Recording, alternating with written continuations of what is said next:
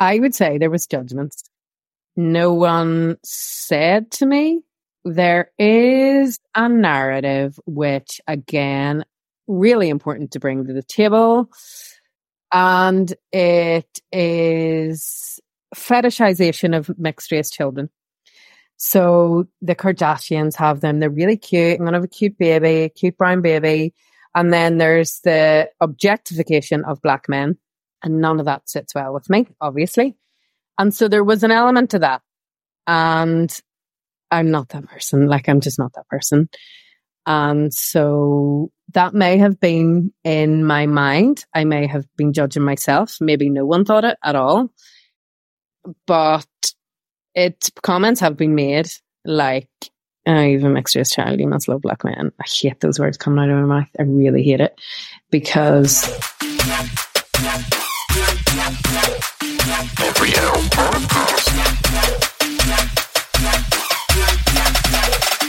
Every L podcast. Welcome, ladies and gentlemen. I'm your host, Matt Brown, and you're listening to the Every L podcast. Each episode, we'll have a different guest come on and talk about when life hands you an L, is it really a loss or is it something else? Because not every L's a loss. So sit back, relax, or do whatever you guys do to get comfortable as we get into this. Let's go.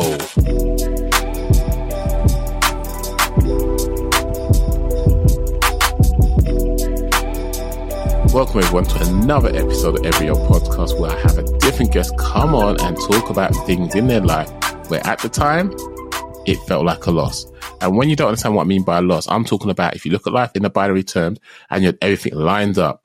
I'm gonna wake up, I've got my clothes ready, I've got my shoes ready, I'm freshened up, I've brushed my teeth, I'm good to go, I've fed. The bus is meant to get here this time. You walk out the door, the bus ain't there. The bus broke down. That's a loss. Sounds stupid and insignificant, but you don't know what that rest of the day had planned for you. Things like that happen all the time, on smaller scales, on bigger scales, but it's personal to us for various reasons. That's what we're going to explore. I have a guest who I will say is fantastic. People know she's fantastic because she's been on before. And I'm so grateful that she decided that she wants to come back on and share a little bit more about what she had to go through growing up, because she's so eloquent. She's so passionate about what she does. She's a fantastic specimen of a human being.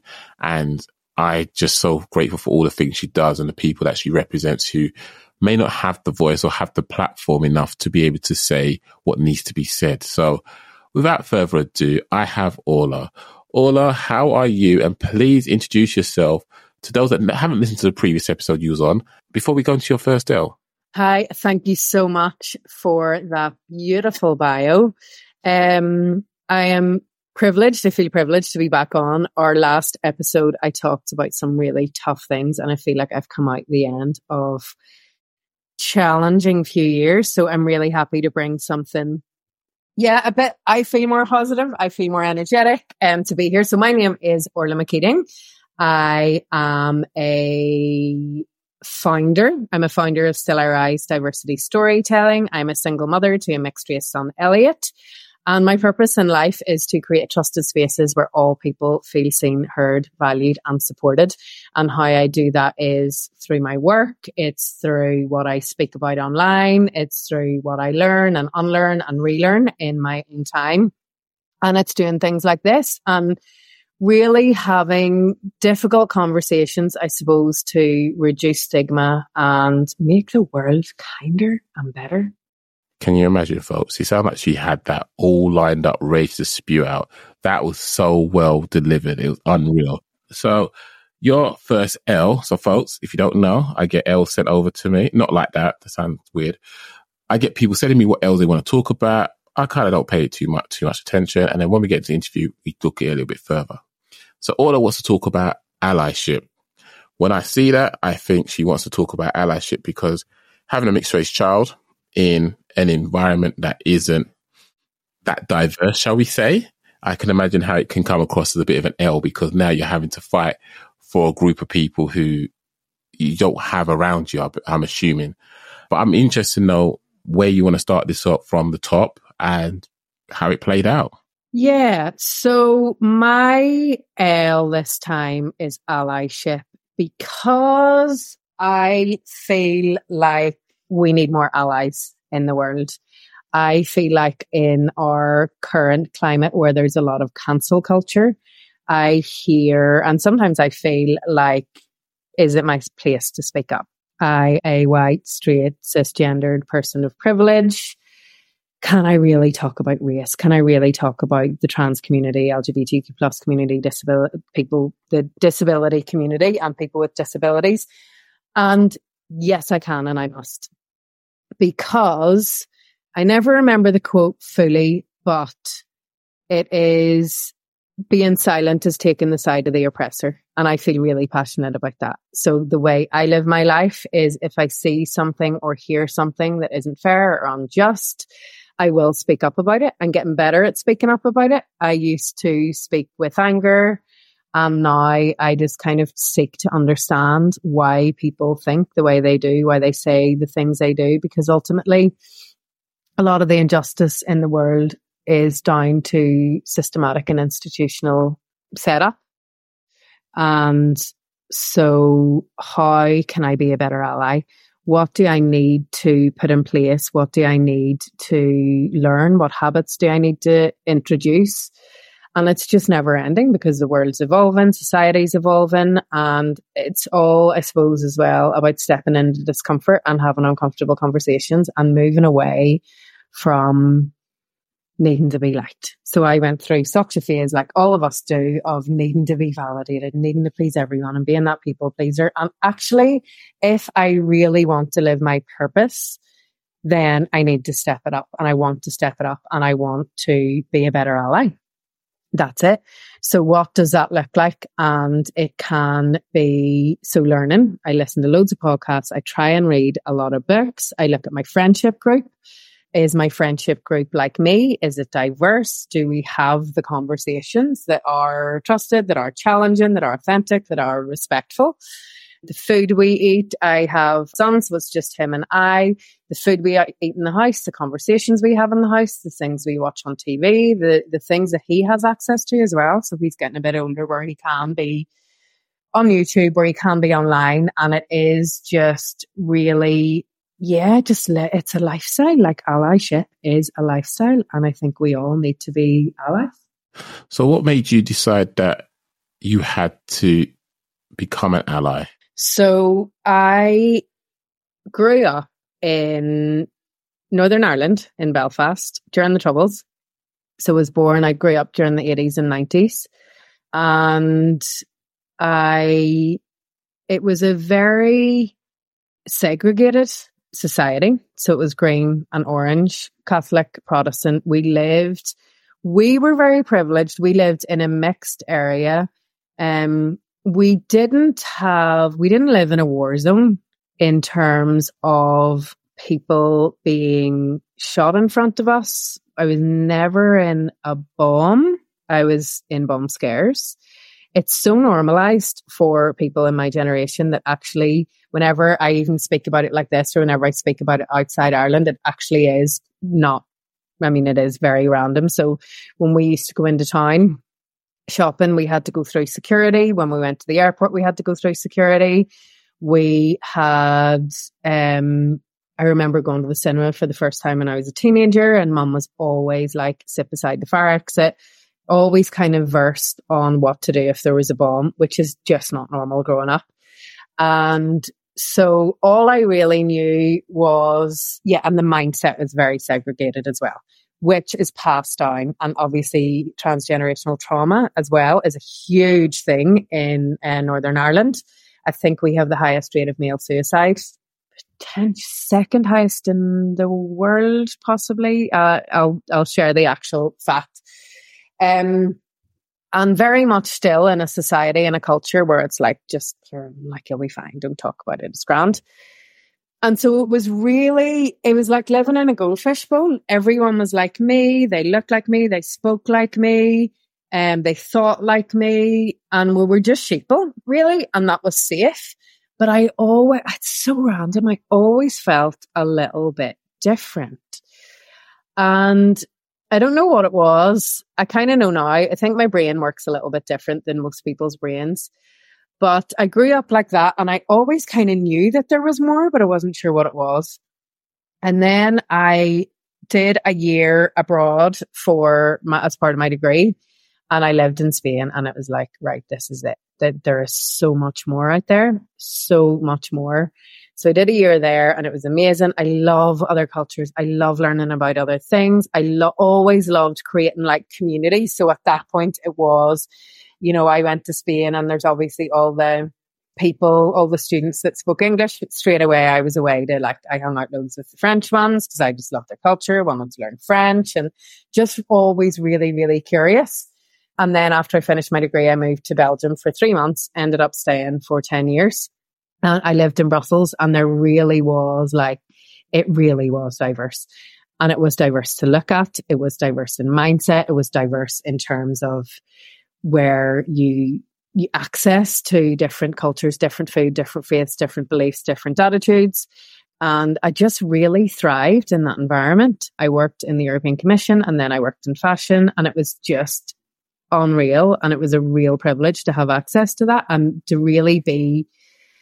live in that society where I was the other very often. So I was the one so when I started working in fashion, I didn't speak French. And so I used to go to these photo shoots, and I didn't speak the language at all. So it was like, how do I do this? I learned very quickly. But I suppose putting myself in a place where no one knew my family. I had, I suppose in Belfast, people know someone I know. So you have that connection there, and you're nearly trusted. You don't need to prove yourself. But I was in this space where I literally was a number. Like, no one knew what school I went to, didn't care. They didn't know my family. They didn't know my community, none of that.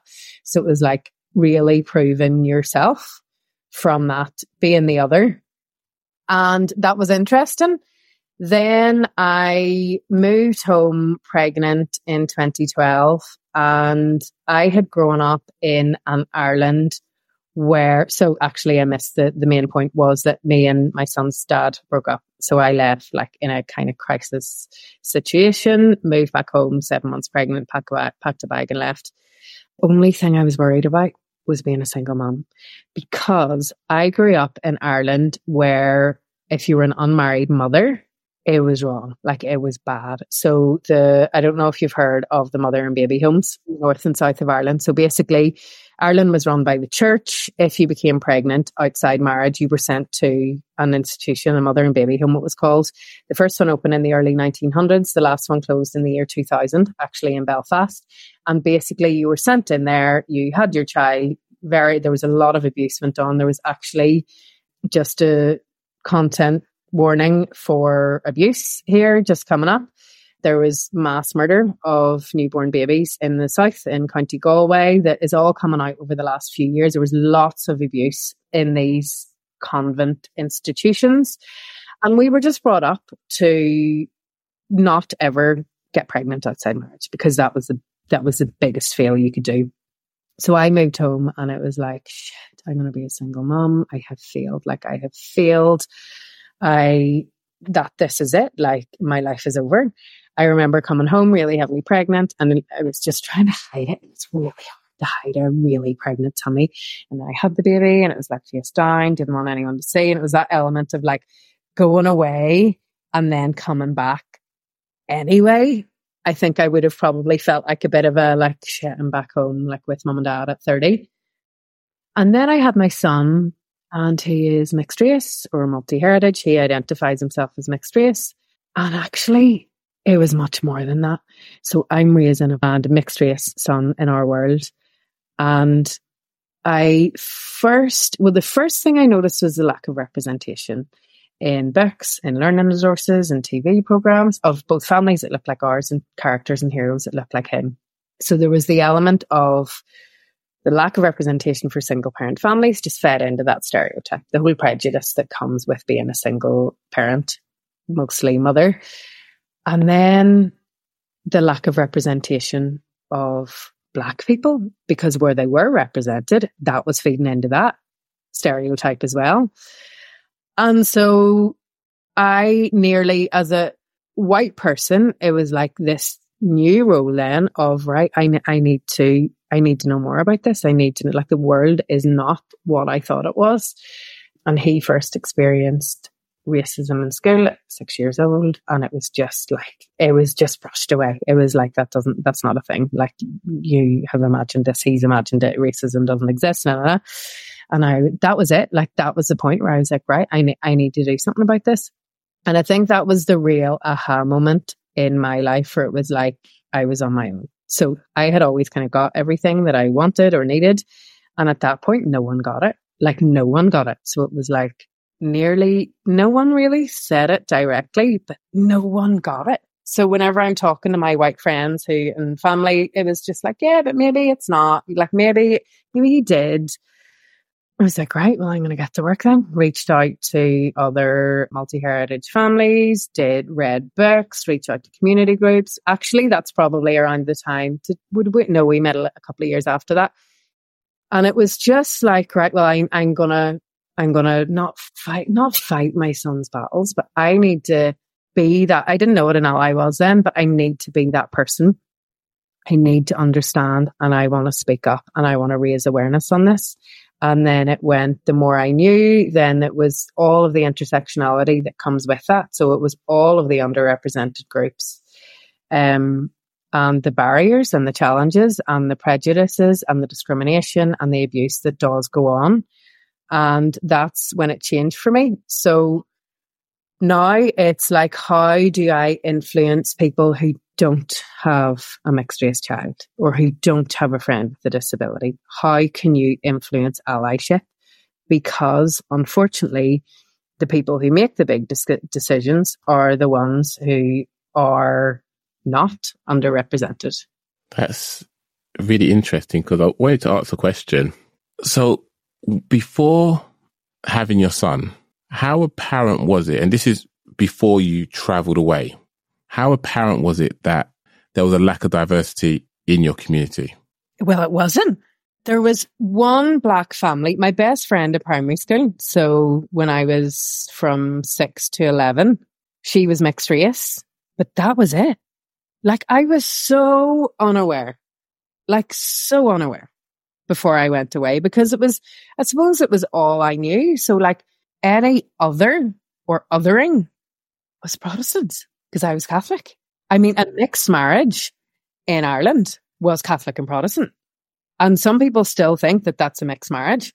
And so that's nearly the thing, kind of circling back to how then do I, or do we, or can we influence the people who still think like that, who will never leave the country, who live in their communities where their parents, grandparents, ancestors literally have lived in the same street, where they're marrying friends of the family? And how do we influence those people to raise that awareness and to make change, you know? Yeah. If you grew up, and as far as you're concerned, this is life, this is all I know. There's a mixed race person whose skin looks a little bit different to mine, but it's calm. I catch a tan. We look the same. Twinning. Yay. You then grow up. You then fall for someone on your journeys. And, we're not going to go into that topic, which is fine. But, you fall pregnant. What was the biggest concern at the time you fell pregnant? The fact that it was outside of wedlock, or the fact that the child was going to be different, aka mixed heritage? That I was going to be a single mum. That was my only issue. Like, I didn't even think, because I do not love admitting this, but I think it's really important to be fully transparent. I was always like, yeah, no, but like, I have a Black boyfriend, so I'm cool. Like, that's fine. Like, I'm not racist. What was it? I have a Black boy. There was another, I don't see color. Like, and now it's like, oh my goodness. I mean, now that I know but that's okay, because things happen. That's okay. I need to admit that. That was like ridiculous, but it's who I was. It's what I genuinely thought. I didn't say anything else. So just to clarify, I know why I don't like that phrase, but just clarify why you don't like that phrase now. I don't see color. Yeah. because we must see colour. We must seek to understand race and ethnicity, and we must, I suppose, celebrate it, understand all the nuances that come with it. And we need to try and learn and be more aware of what we're getting fed about colour, especially when it comes to children. For example, when we read children's books where the focus is on colour, black and brown is almost always negative. And I think that's kind of why, like, we need to see colour and understand colour. Very true. And I agree with that as well. Do you think? I personally don't like it because it just proves that people are not willing to acknowledge a person's history, their culture, their differences, what they bring to the table, because they don't see colour. What, you're not bringing bangers and mash? What are you doing? Well, you don't see colour. If you did, you know I'm going to bring ackee and saltfish because that's what my culture's about and I want to celebrate it. But because you don't want to see that, you're just then erasing what I bring to the table. And that's the part I don't like about it. But the reality is, if there's a system in place and the system tells you one thing and you've been indoctrinated into it, it's going to take you a while to unlearn a lot of stuff and to start thinking for yourself. Not trying to go on this whole woke movement stuff, but I think there's a point where you suddenly start to realize there are consequences to your actions, and whether you comply or not comply by physically doing something or not doing something, you are actually participating in it, whether you are contributing to the problem or the solution. 100%. I'll ask you this then. So you're a single parent. That's your biggest stress. You come home to mum and dad and they see you with belly, even though you're trying to hide it, because folks, you ain't seen her. She ain't big. So I'm sure it'd have been quite prominent. Then at the time, question, did they know that the child was going to be mixed heritage? Oh, yeah. They'd met my boyfriend loads.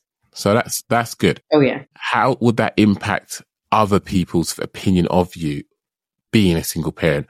Was that an issue, or would it have been like, you're a single parent, it don't make a difference what the child comes out, if it's purple or otherwise, you're still seen as this?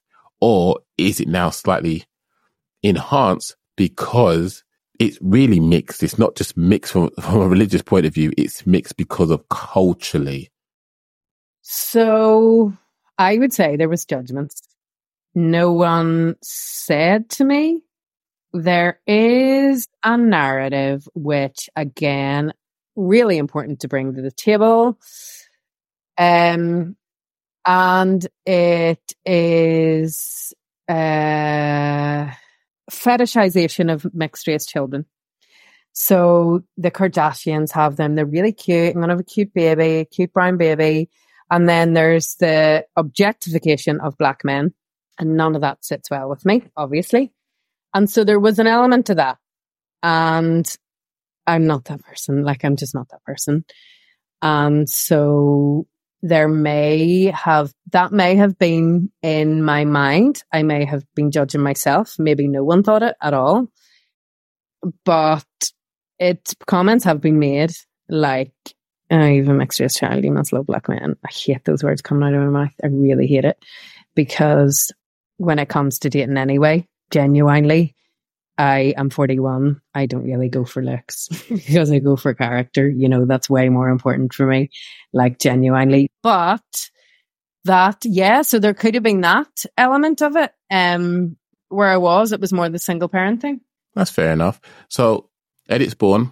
He comes out. His hair don't look like mummy's. His hair looks different. There's some adjustment that needs to be done, because potentially you can't go by Head and Shoulders now and stick it on his head and hope that it works. There's a learning curve. I'll give you a reference. So with myself, I got mixed race children, and I know kind of how to deal with black hair because I am, but then my children have mixed race hair. So now it's important for me to understand mixed race isn't necessarily just mixed race or mixed heritage. There are so many configurations in terms of how this plays out. And because of where I'm based in London, it's a melting pot. There's going to be stuff here. But if you're in a place where maybe only has one barber shop in the whole of the city, for black people hair. That's not good because we can't tick that one box like that. It's not doable. So it's made me have to look a little bit further, understand my history better, understand what hair texture my children have. And because I have 3 of them, their hairstyles are all very different, which is annoying, but I have to respect their individuality.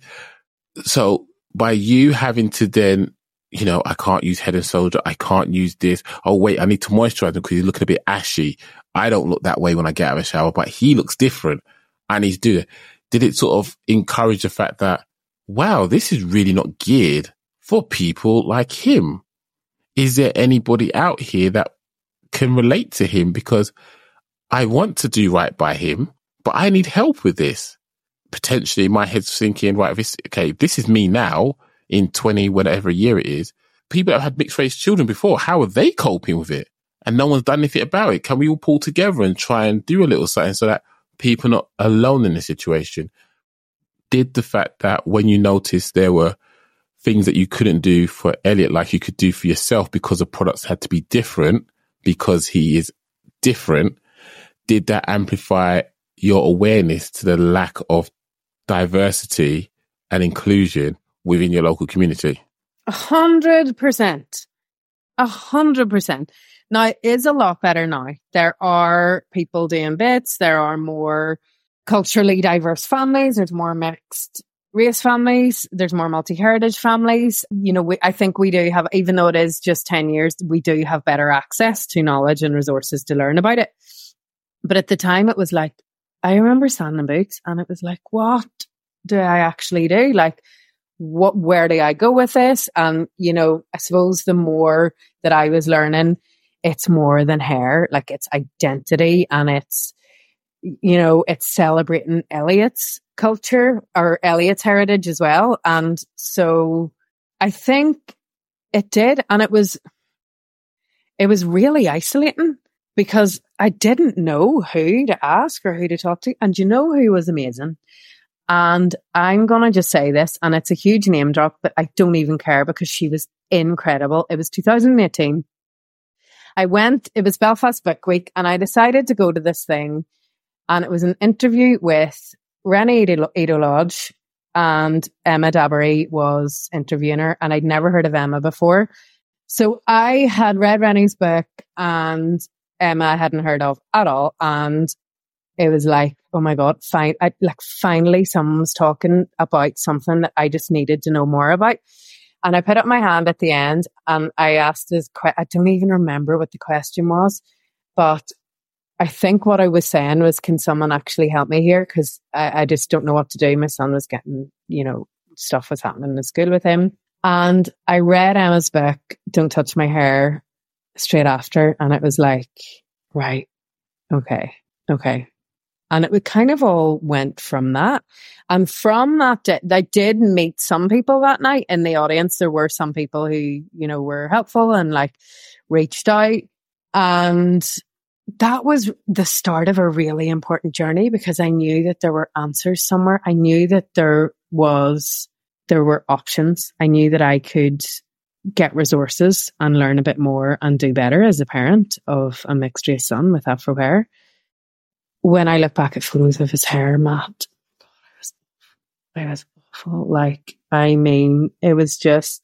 It was terrible.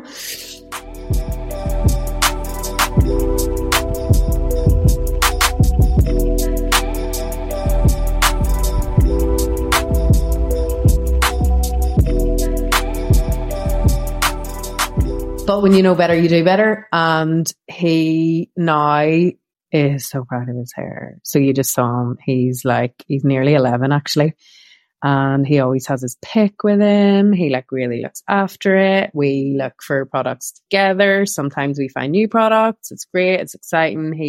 He'll read up on it too. We found a black barber who knew his hair, and I think as well, it was really important for him to have a barber that looked like him and understood the hair. And he just wears it like a crown. That's amazing. He's proud of it. And that's where I want him to be, That's beautiful. Because, growing up wasn't the easiest for myself, especially when people say you have big lips and whatnot. And you look at people now going, So you cussed me for my big lips and now you're walking around like a duck. Right. So, and then, oh, look at that girl's bum. Look how big it is. And here you are getting a BBL, trying to kill yourself off. You're paying someone to sort of play with your life like that but I digress. Those situations for me is crazy, but I love how he's managed to find people he can relate to. And I guess I'll kind of go off on this a little bit and say, the way your hair is, you could watch any Disney movie and you could probably say, I can do that hairstyle. You watch most people that was on TV at the time in the 80s and 90s and say, if I want to do that hairstyle, I can do it. If you don't have someone on TV that's rocking that hairstyle and they're the main character and they're like the coolest kid going, and you're like, I want to be like that, but you can't do curtains because your hair texture don't drop like that. But you got someone like Mr. T or Eddie Murphy or someone that, Eddie Murphy wasn't age appropriate, let's be fair. But, someone who was cool, that looked like you and had hair like you could say, I can walk around with an afro pick because my hair looks like that. Mm-hmm. You can be that character. You suddenly become the main character of your own story. That's how I interpret it to be. But when you can't do it, you just feel like you're an imposter because you're trying to imitate what someone else did. But my hair don't look like that. So I'm an imposter. I am not good enough. I don't stack up to that level of amazingness that I want to achieve. And it can be quite daunting, quite scary. And I only sort of realize that in hindsight. And that's why, admittedly, we do watch a lot of stuff. Like we have Gracie's Corner on a lot and the kids love it. Mm. There's a lot of shows where it has black character on it. But, it is a conscious effort that my wife and I do. But we try and balance it out so he's embracing both of his cultures because it's important not to neglect either one of them because this is who they are. Mm-hmm. I will ask you, because it's about allyship, how did the George Floyd incident impact your circle when it came to your stance on allyship? Great question. Well, when that happened, it was obviously during lockdown. I was speaking out a lot about it, because that was another reminder, another unnecessary loss of a Black life that could have hugely been prevented. And we have all these people putting black squares on their Instagram. And I know for a fact they could not give a shit, but they want to sell stuff or they want to look good. They want to do performative allyship. We can dig a bit deeper on that as well. Performative allyship in this instance is a tiny bit helpful because you're raising awareness. But that's it. Tomorrow it's back to normality, just back to everything else. But I was then terrified for my son, other people that look like my son. I mean, the global majority really, and where we stood with it and how we could do better as a society. And so I just shared loads, spoke up loads about it, got loads of shit. I got trolled so much because you can't be white and talk about race, especially now. You just can't. And then the white people, now this is a big generalization, but the white people are I suppose the whataboutery of it, which I think don't, when it comes to that, just when it comes to racism, don't whataboutery anything. And so it gave me more reason to keep doing what I'm doing because the world is not right and it's up to all of us. It is up to all of us to question it and to be active bystanders and to use our privilege and use our power for better. And there was an instance in the south of Ireland in December 2020, and Black Irish guy was shot by the Garda, and it was the same again. I don't know if you'd heard of it. And, everyone was just in uproar because this person was vulnerable and it was another unnecessary death. So tensions were high, but I didn't stop talking because we just need to do better. And the world isn't safe for Black men, for mixed race boys, older teens. I've seen it since my son has transitioned from a really cute mixed race kid to now he looks like a black teenager, a mixed race teenager. And he's already, when he was 9 years old, he was profiled in the airport. He was touched in the airport without my permission. And I know why. I know why. And I've had to tell him his rights is that he can rhyme them off to protect himself. Because, that's another thing. It's an institutional issue. These people aren't getting trained. Why are they not getting trained to know that you do not touch any child without the parents' permission? That's the law. They were breaking the law. And it's just such a lack of awareness. And so we just need to do better. And not only when it comes to race. Oh, I'm banging a thing. But when it comes to the disabled community, when it comes to LGBTQ plus community, when it comes to the trans community, when it comes to the intersectionalities. And we need to show up. Did you lose a number of people from your social circle during that George Floyd incident? Yeah. Okay. And I lost respect for a lot of people that I didn't clearly know very well. And kind of goes back to your silence is complicit to the oppressor. If all that's going on, and I'm going to make an assumption here, that it was exhausting, it was tiring, it was just causing all manner of fatigue, having to defend what you're saying, what you stand for, wouldn't it have just been easy just to just say, I ain't going to say anything anymore? Yeah, but if it's easy, it's weak. If it's easy, you're facilitating it. If I saw that happening and I didn't say something or I didn't do something, it doesn't sit well with me. And I'm not being a savior. Yes, there are times when I reel it in because I need to look after my own mental health to be a good parent. That's what I want to do, but not often, because I'm just kind of do you know what? If you don't like it, that's okay. That's okay. If you don't like it, that's okay. And very often, people that don't like it will realize in time, So I'll share facts, I'll share data, I'll share my opinion, and do with it what you see fit. Facts are facts. Data is data. Open your eyes. Open your eyes. My approach is definitely different now because, you're not going to influence people by giving them shit. You're just not. People are just going to shut down. So how, and this is something I'm really working at now, how do you influence people who just don't know? They genuinely don't know. They don't get it at all. And there are people who potentially just say, but I don't see colour. I don't want my children to see colour. It's it's things like that. How do you have the conversation? And I think then a lot of that is reading the room and kind of sharing facts.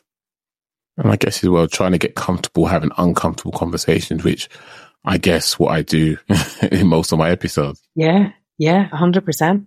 If we go back a little bit, what would you say was your hardest and lowest point when it came to you being an ally, where you was questioning if the effort was worth it, or potentially that you was being overzealous because you wasn't letting anything drop? You was catching everything and you was dashing it back at those people that were throwing the stones in the first instance. Oh my God, I know what it was. Oh, I never was going to stop, by the way, but I remember putting on a Northern Ireland business group on Facebook, and I was like, there's 70,000 people on it. And I was like, can we have a list of the black-owned businesses in Northern Ireland, please? That was it. And of trolling I got. I was called sectarian. All of this. I was called racist because it's racist against white people if you promote black business. And at the start, I was answering to every comment. And then I was like, fuck this shit. I'm just fucking not. Go and fucking educate yourself. It's 2020. You've access to Google. Go, this is meant to be a safe space. So I messaged the guy that runs the page, right? And I was like, this has got out of hand. Take the post down.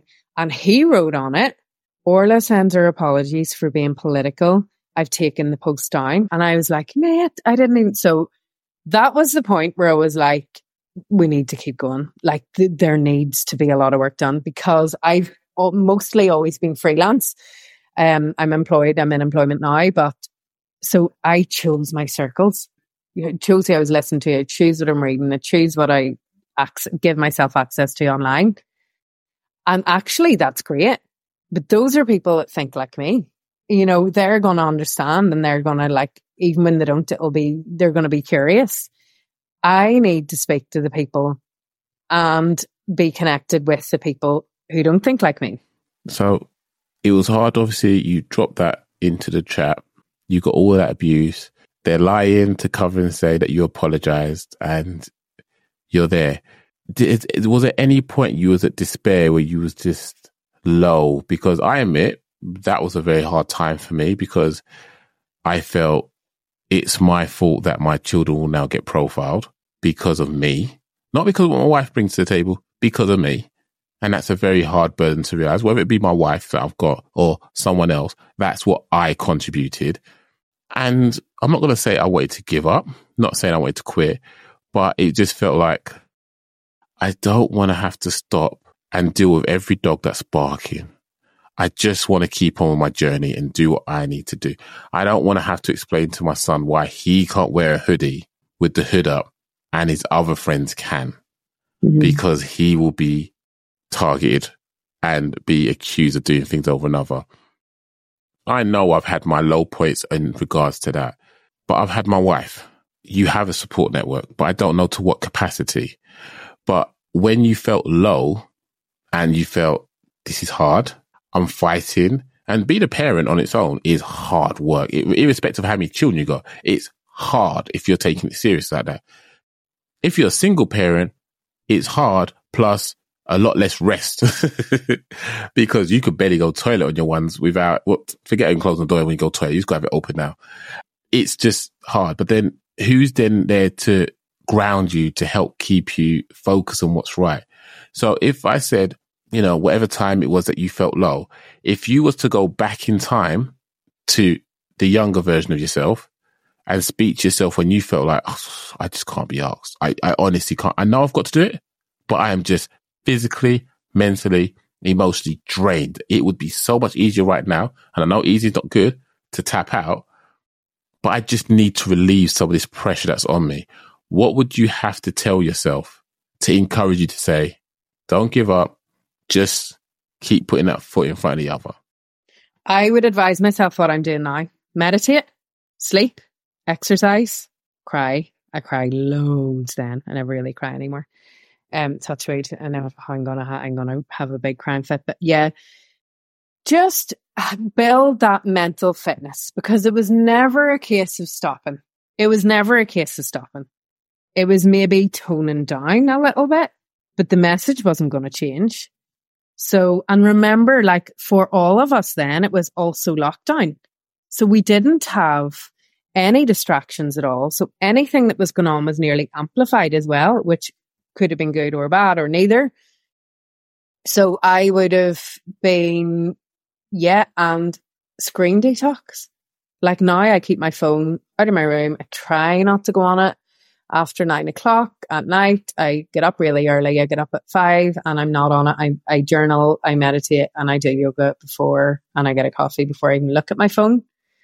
And it's all those tools to build the mental fitness to keep myself in good health that I can continue.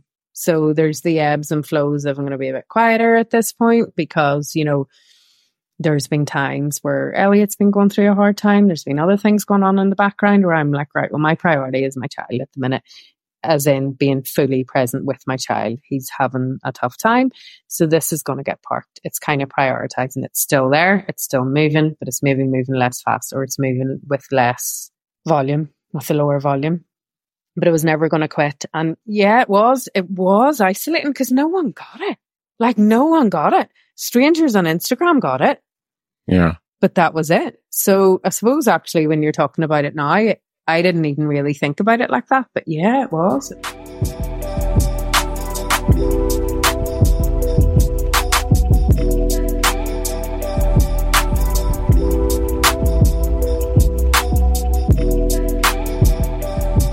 Well, if you think about it, Supermalt, so many black folks drink it. Where were they when it came to George Floyd? Did they say anything? Mm-hmm. And it's all these brands that are meant to be people that are for the black community, yet where were they? And it can be exhausting. And I'm just, one of the things I've kind of learning, well, I've learned it for a while, but I'm always still learning how to do it, is it's not about winning in that way every time. Sometimes you got to say, do you know what?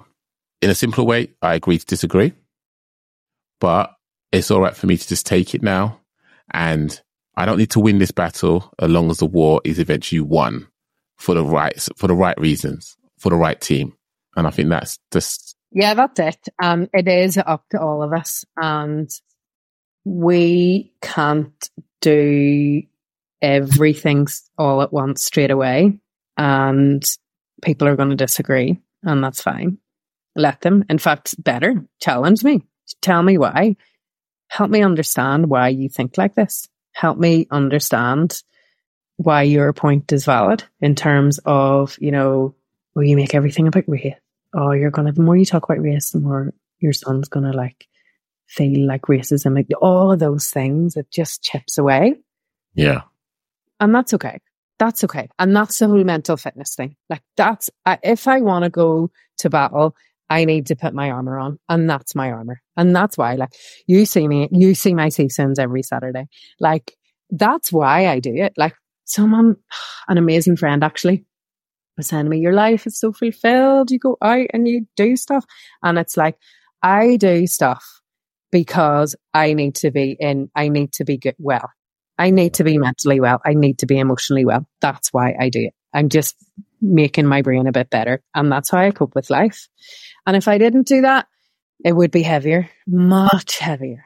But it's my purpose. Like, you can't live without a purpose. This is my purpose.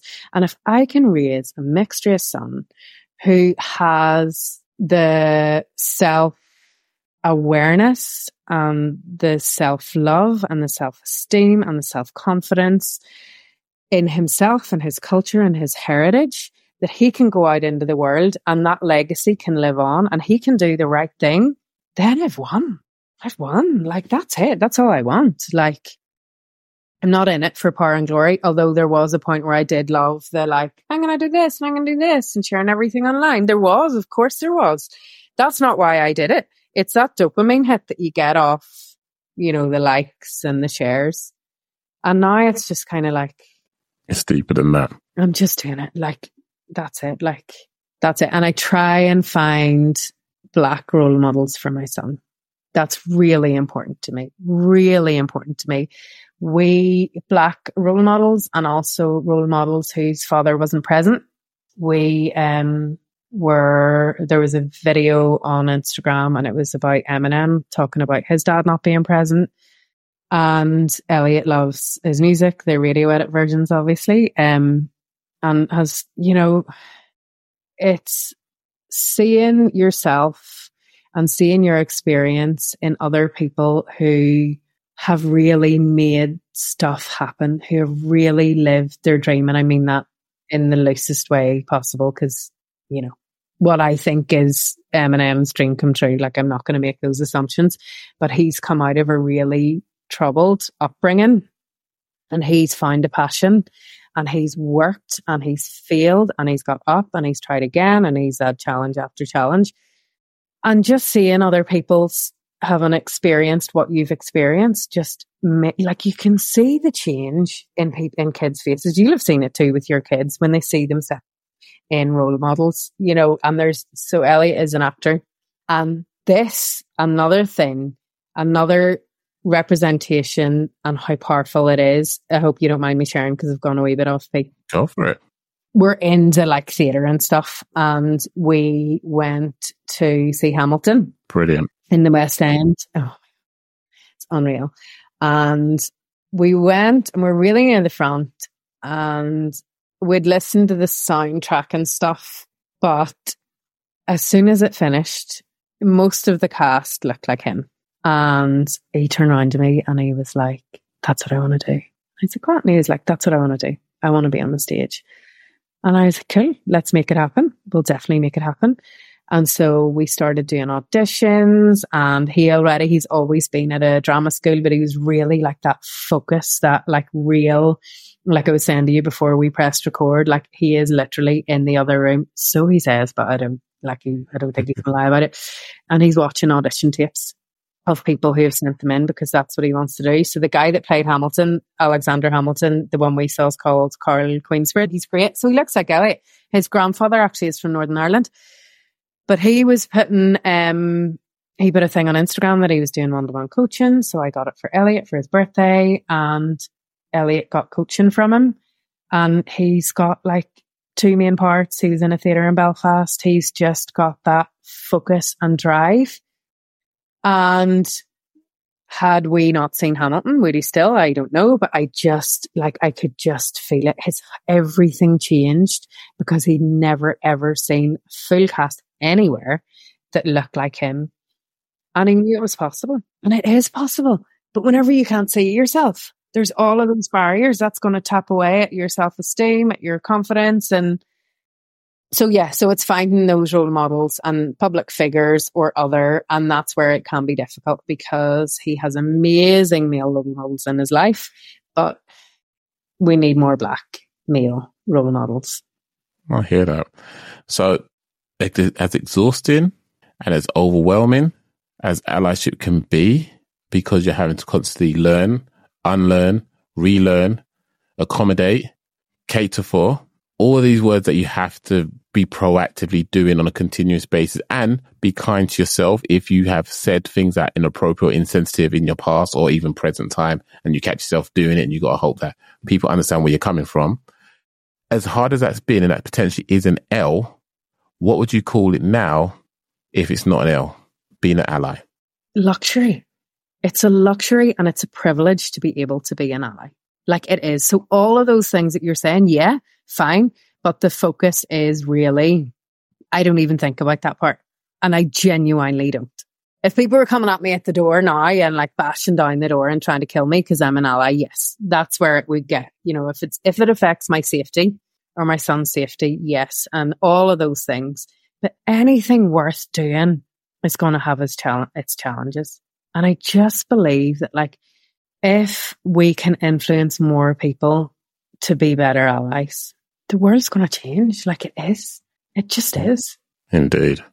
So what I'm going to ask you to do for the next 2 minutes, please plug yourself and everywhere you are and what you got going on, so the fine folks can catch up with you if they would like to hear more from the amazing Orla. Okay. So my main platform is Instagram, and it's at The Real Orla Veronica. I have a micro following. I got hacked at the end of 2020, which is actually a good thing. I started off a new platform, and it all comes down to my purpose of creating trusted spaces where everyone feels seen, heard and valued. I share my life stuff. I share random facts. I share my journey. Then I have my business, which is Still I Rise Diversity Storytelling. And that's on my Instagram bio. And that is, again, learning through stories. We do story sessions, we do workshops, and we do training for adults. And it's learning through stories. So we will use stories that that are written by people and illustrated by people with lived experience about issues that aren't typically addressed in children's books. That could be diverse families, immigration, LGBTQ plus issues, trans issues, neurodiversity, disability. It's always growing, and it is just kind of creating the spaces to raise awareness, to learn, to unlearn, to relearn in a safe space. We have community sessions every Wednesday at 4. And so we work with schools, organizations all across the board. So definitely follow me there. I'm on Twitter as well at Orla_McKeating. That is a bit more formal and a bit less active than that. Facebook at Orla McKeating. Same as Instagram. I wouldn't go too mad on that. And just connect and chat and keep listening to Matt's podcast, because it really is. I love doing this because life is so bananas that you're nearly on the treadmill of life and you forget why you do what you do. And so to have the opportunity to actually sit for an hour and be like, yeah, this reminds me that this is why I exist. I really do think this is why I exist. Thank you so much for jumping on again and sharing all that you did. The way you rattled off your whole thing within 2 minutes, I saw you take breath and you would do it like an Olympic swimmer. You like Michael Phelps there, just wow, that was incredible. So thanks again for jumping on and for sharing all the amazing things that you do for underrepresented groups. Thank you for sharing about your amazing son, and I'm sure you're not the only one that's gone through what you've gone through as a single parent, and it hopefully will give hope to those that feel like they're just, things are slipping through their hands. They haven't got a grasp on anything. And I would like to say to them, you know, in those situations, sometimes being a parent is difficult, like really hard, and life in general can be very hard. But whenever you feel like this moment is too much, it's overwhelming, just remember it's probably a blip. And in the grand scheme of things, this blip is nothing. It's a speck. It's a moment in time that you will think back on, but you'll then allow it to drown out and overshadow all the good things you've done in life. And not just for yourself, but for others who are benefiting. Like by being an ally, you're speaking up in rooms that other people are not allowed to enter into for one reason or another. Whether it be because they're a guy, because they're a girl, because they're this complexion, that culture, whatever. And it's so important. And I love what you do.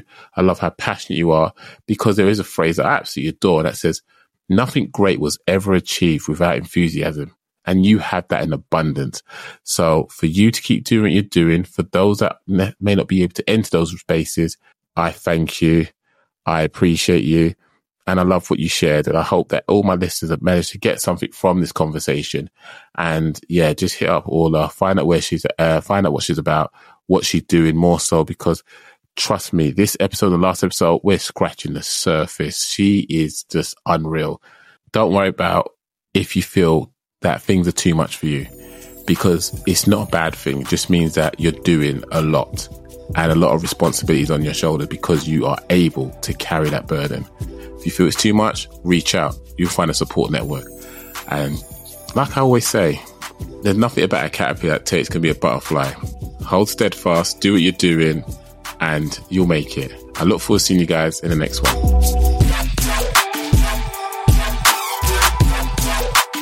Every L Podcast. Every L Podcast. Every L Podcast.